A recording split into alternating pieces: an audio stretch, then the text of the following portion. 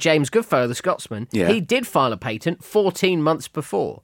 And so he is technically the inventor of the cash machine. And yet he got no money out of it. The bitter irony. Wah, wah, wah, wah. I still can't get over the On the Buses reference. The letter C. He is the carcoleptic Paul Gannon. And he is the cockamamie Damien St. John. And this is the crokinole podcast, The Dictionary.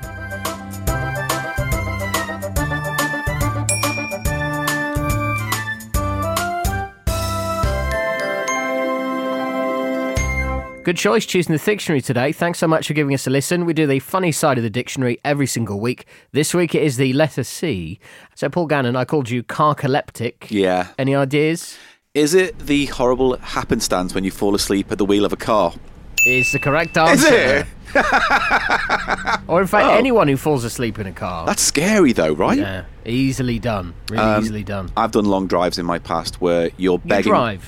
I had a license in America to drive. I didn't get that license updated or renewed to come to the UK, and it fell by the wayside. So you got your first driving license in America? Yeah. I like in America that you can turn on a red light if there's no traffic coming. Actually, you get honked if you don't. In fact, there's an interesting fact as a result of that.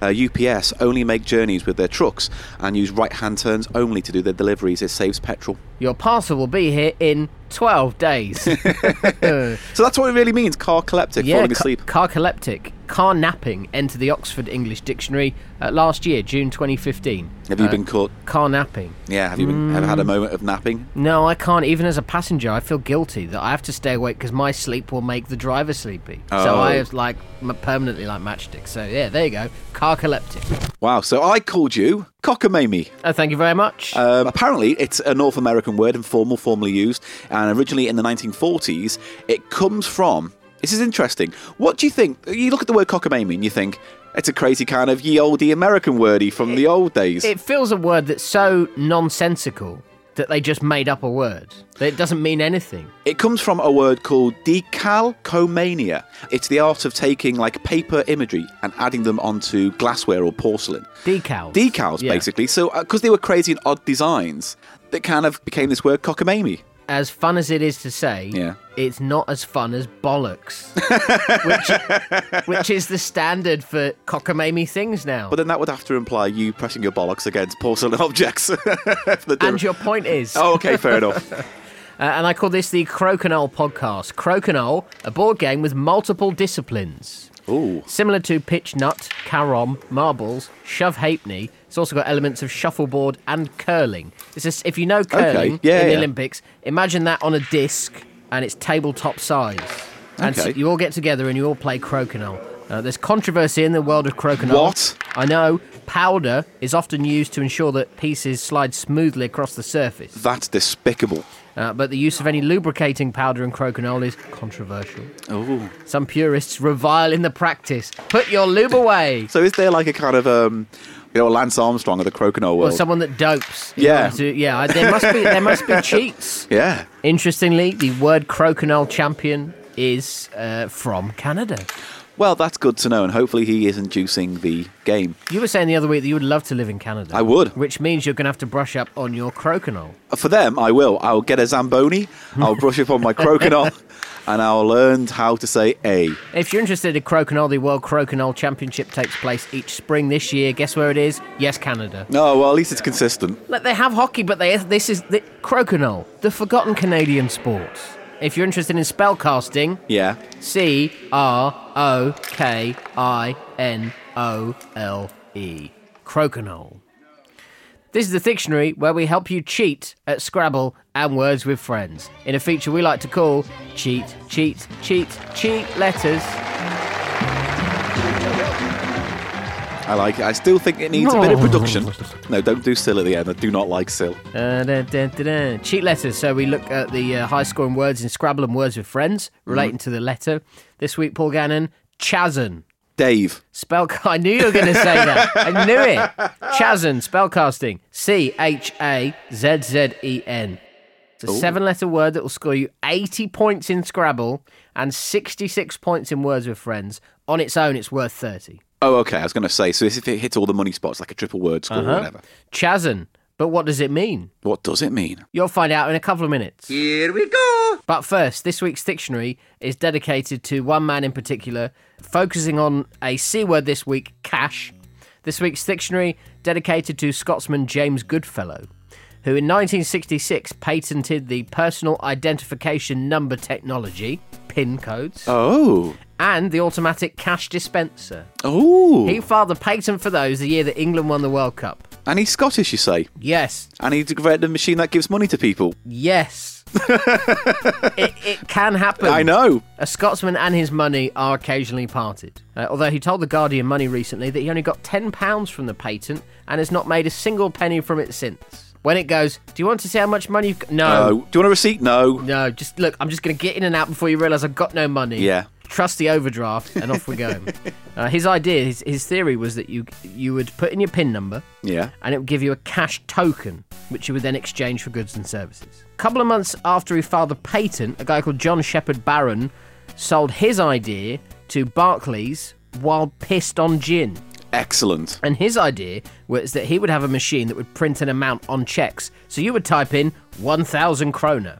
Right. And then these kind of stamps would go, and then it would print out a check, and which you'd have for 1,000 kroner. Nice. And then you would go and use that in the shops. Trouble is that used slightly radioactive ink. Really? They didn't know it at the time. So anyway, a guy called Shepherd Barron sold his technology to Barclays. Barclays claimed they opened the first cash machine in the world with the help of Reg Varney from On the Buses on the 27th of June 1967. Excellent. So Barclays go, first cash machine in the UK, it was ours. And while technically it was the first one to exist, yeah, they never filed a patent. So the guy that filed it before, the James Goodfellow, the Scotsman, he did file a patent 14 months before. And so he is technically the inventor of the cash machine. And yet he got no money out of it. The bitter irony. Wah, wah, wah, wah. I still can't get over the On the Buses reference. Time for this week's Big Four Words.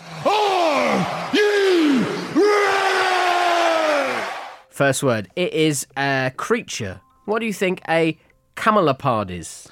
Is it a camel and a leopard? Is it a cross between a camel and a leopard? Let me give you a half a ding. A camelopard comes from the Greek camelopardalis. It's half Dalek as well. Which derives from camelos, meaning camel, and pardalis, meaning leopard. So it is a portmanteau of camel and leopard. Ooh. It wasn't common until the late 19th century. But actually, a camelopard is a giraffe. I guess that makes sense. It does, doesn't it? Yeah. Giraffe is a French word. Ugh. So in the 16th century, the French were calling giraffes giraffes. Yeah. The rest of the world were calling giraffes camelopards.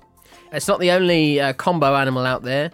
A growler bear is what, do you think? Growler bear? Yeah. It's either half bear, half... It's half bear, but which halves? Growler bear. It's half grizzly bear and half koala. No, polar bear. What? It exists. Do you ever see the Wuzzles? Do you remember the Wuzzles? It's like Bumble Lion. Oh, that's half Bumblebee, half I liked lion. him. And Montgomery Moose. Yeah. No, that was Get Along Gang. Oh, okay. Get it right. Oh, God. Wuzzles had Tycoon, who was half tiger, half raccoon. You've not been told off until you've been told off by a nerd. Yeah. What about a mullard? He's the one who sang I'm the one that you want. A mullard is a Peking duck and a mullard duck crossed. Oh, okay. What about a wolfin? This is awesome. Half wolf, half dolphin. So you would think... how is it not? A wolfin is a male false killer whale crossed with a female bottlenose dolphin. A wolfin. Wow.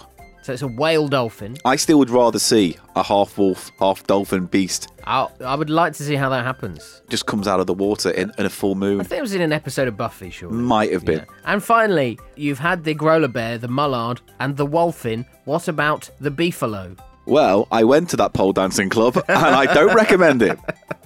Pizza Stringfellow presents... Thank you, ladies and gentlemen. Tuesday Night Beefalo. Oh, God. Beefalo, cross between a cow and an American buffalo. Kind of makes sense. Fair enough. But yeah, you'll see word for today. A camelopard, the old ancient name for a giraffe. Right, come on then, hit me with the C words. Right, my C word is the word conundrum. Because sometimes it's all very easy to... Spellcasting. Spellcasting. For the avoidance of doubt. C-O-N-U-N-D-R-U-M. Conundrum. This is a puzzle or something you can't solve, right? Well, here's the thing about conundrum. That's what I thought initially. I thought... Countdown. Yeah, the countdown conundrum.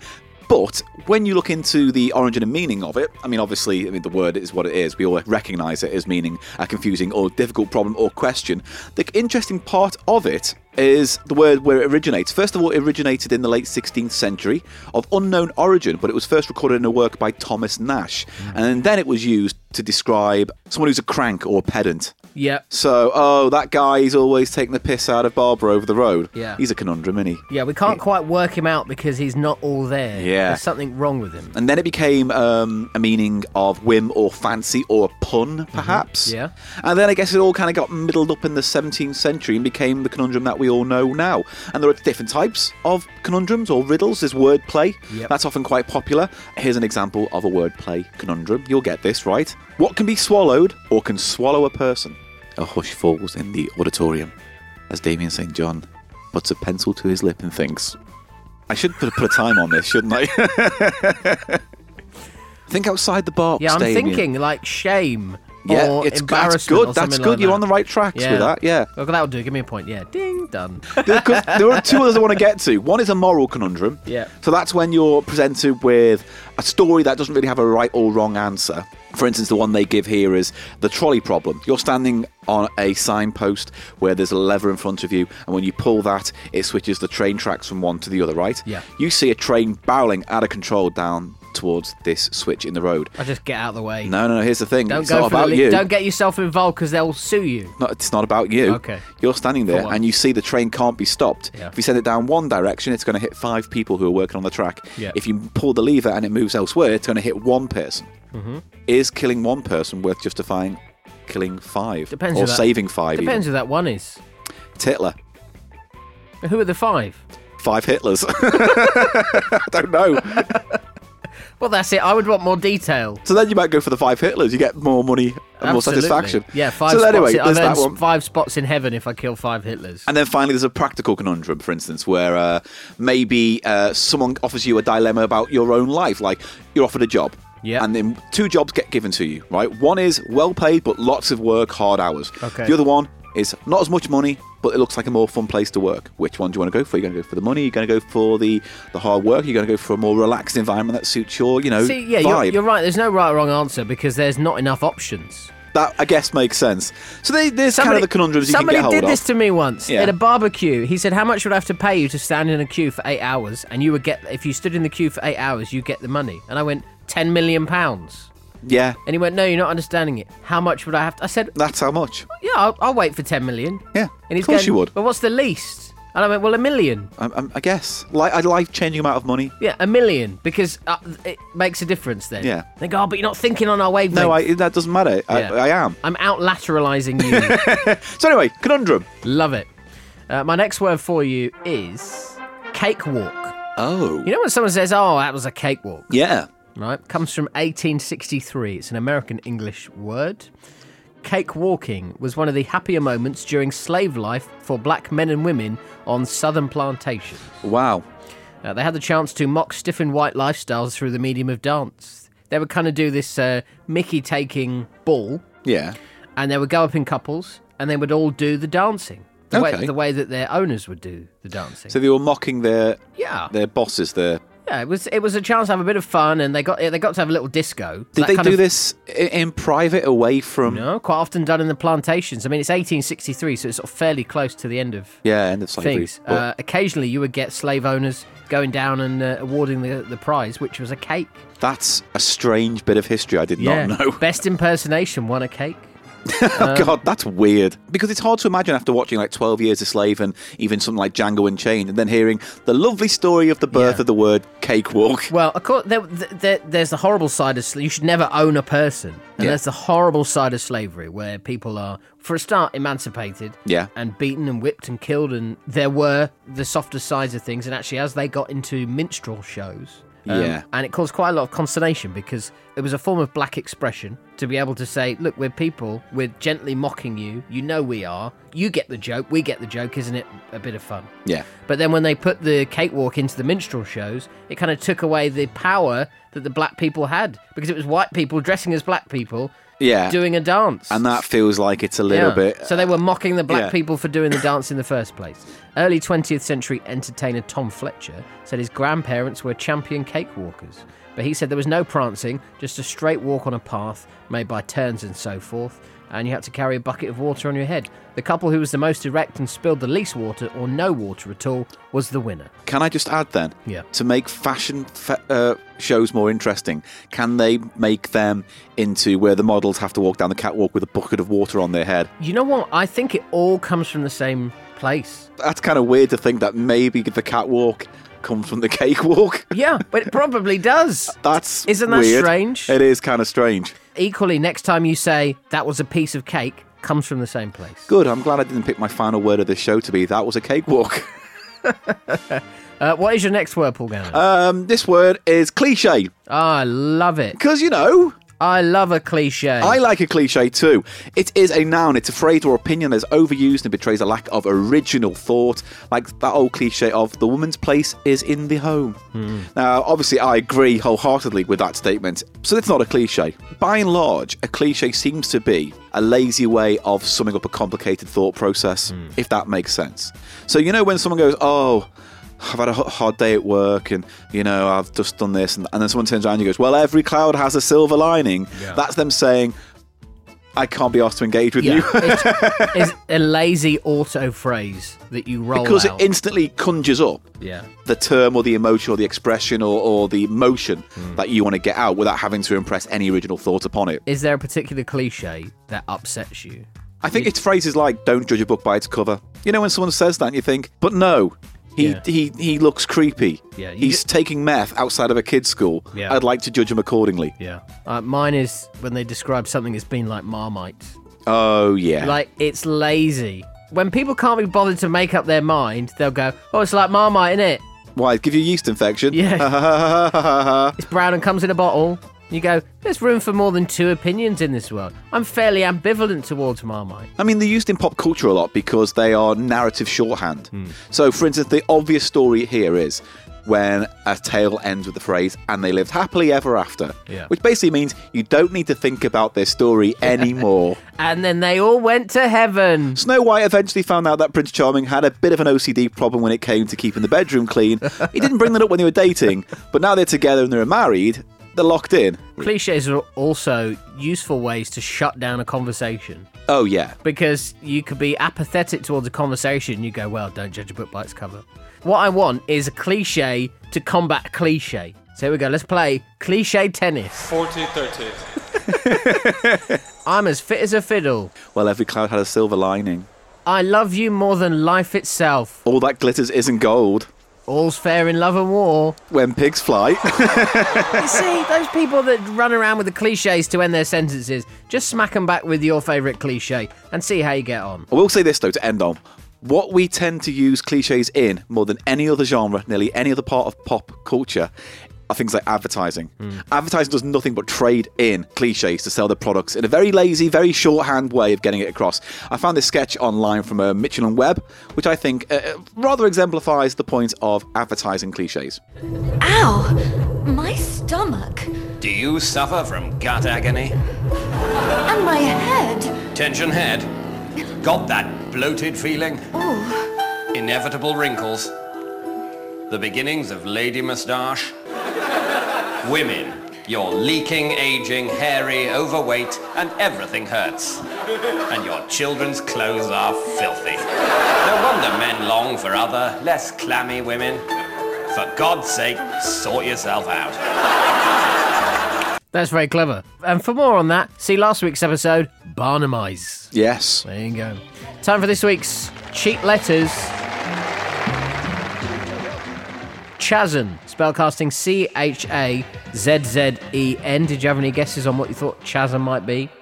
Apart from the obvious gag about being one half of a Cockney Knees Up music band, I was actually going to say Chazzen it sounds like it's either some kind of fabric for something or some kind of way of preparing a food. Because they do test you when you play these games. There's always someone that goes, yeah, well, what is it? You can't put it down until you tell me what it is. Yeah. So here we go. Chazzen.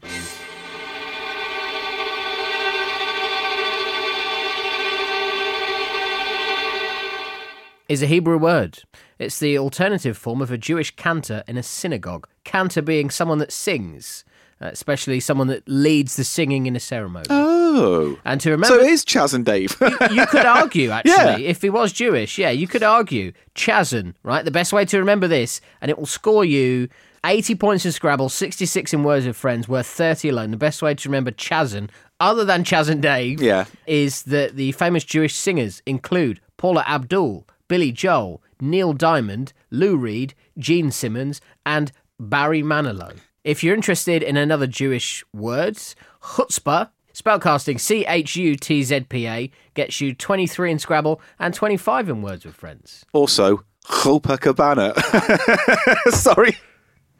Hey, thanks for listening to this week's episode of The Dictionary. If you've enjoyed it, if that made you laugh, then give us a rating or subscribe and you'll get episodes first and free to whichever you listen to, whether it's iTunes, Stitcher or Audio Boom. We've also got the Twitter, which you can get to through our website, Thictionary.com. We'd love to hear from you.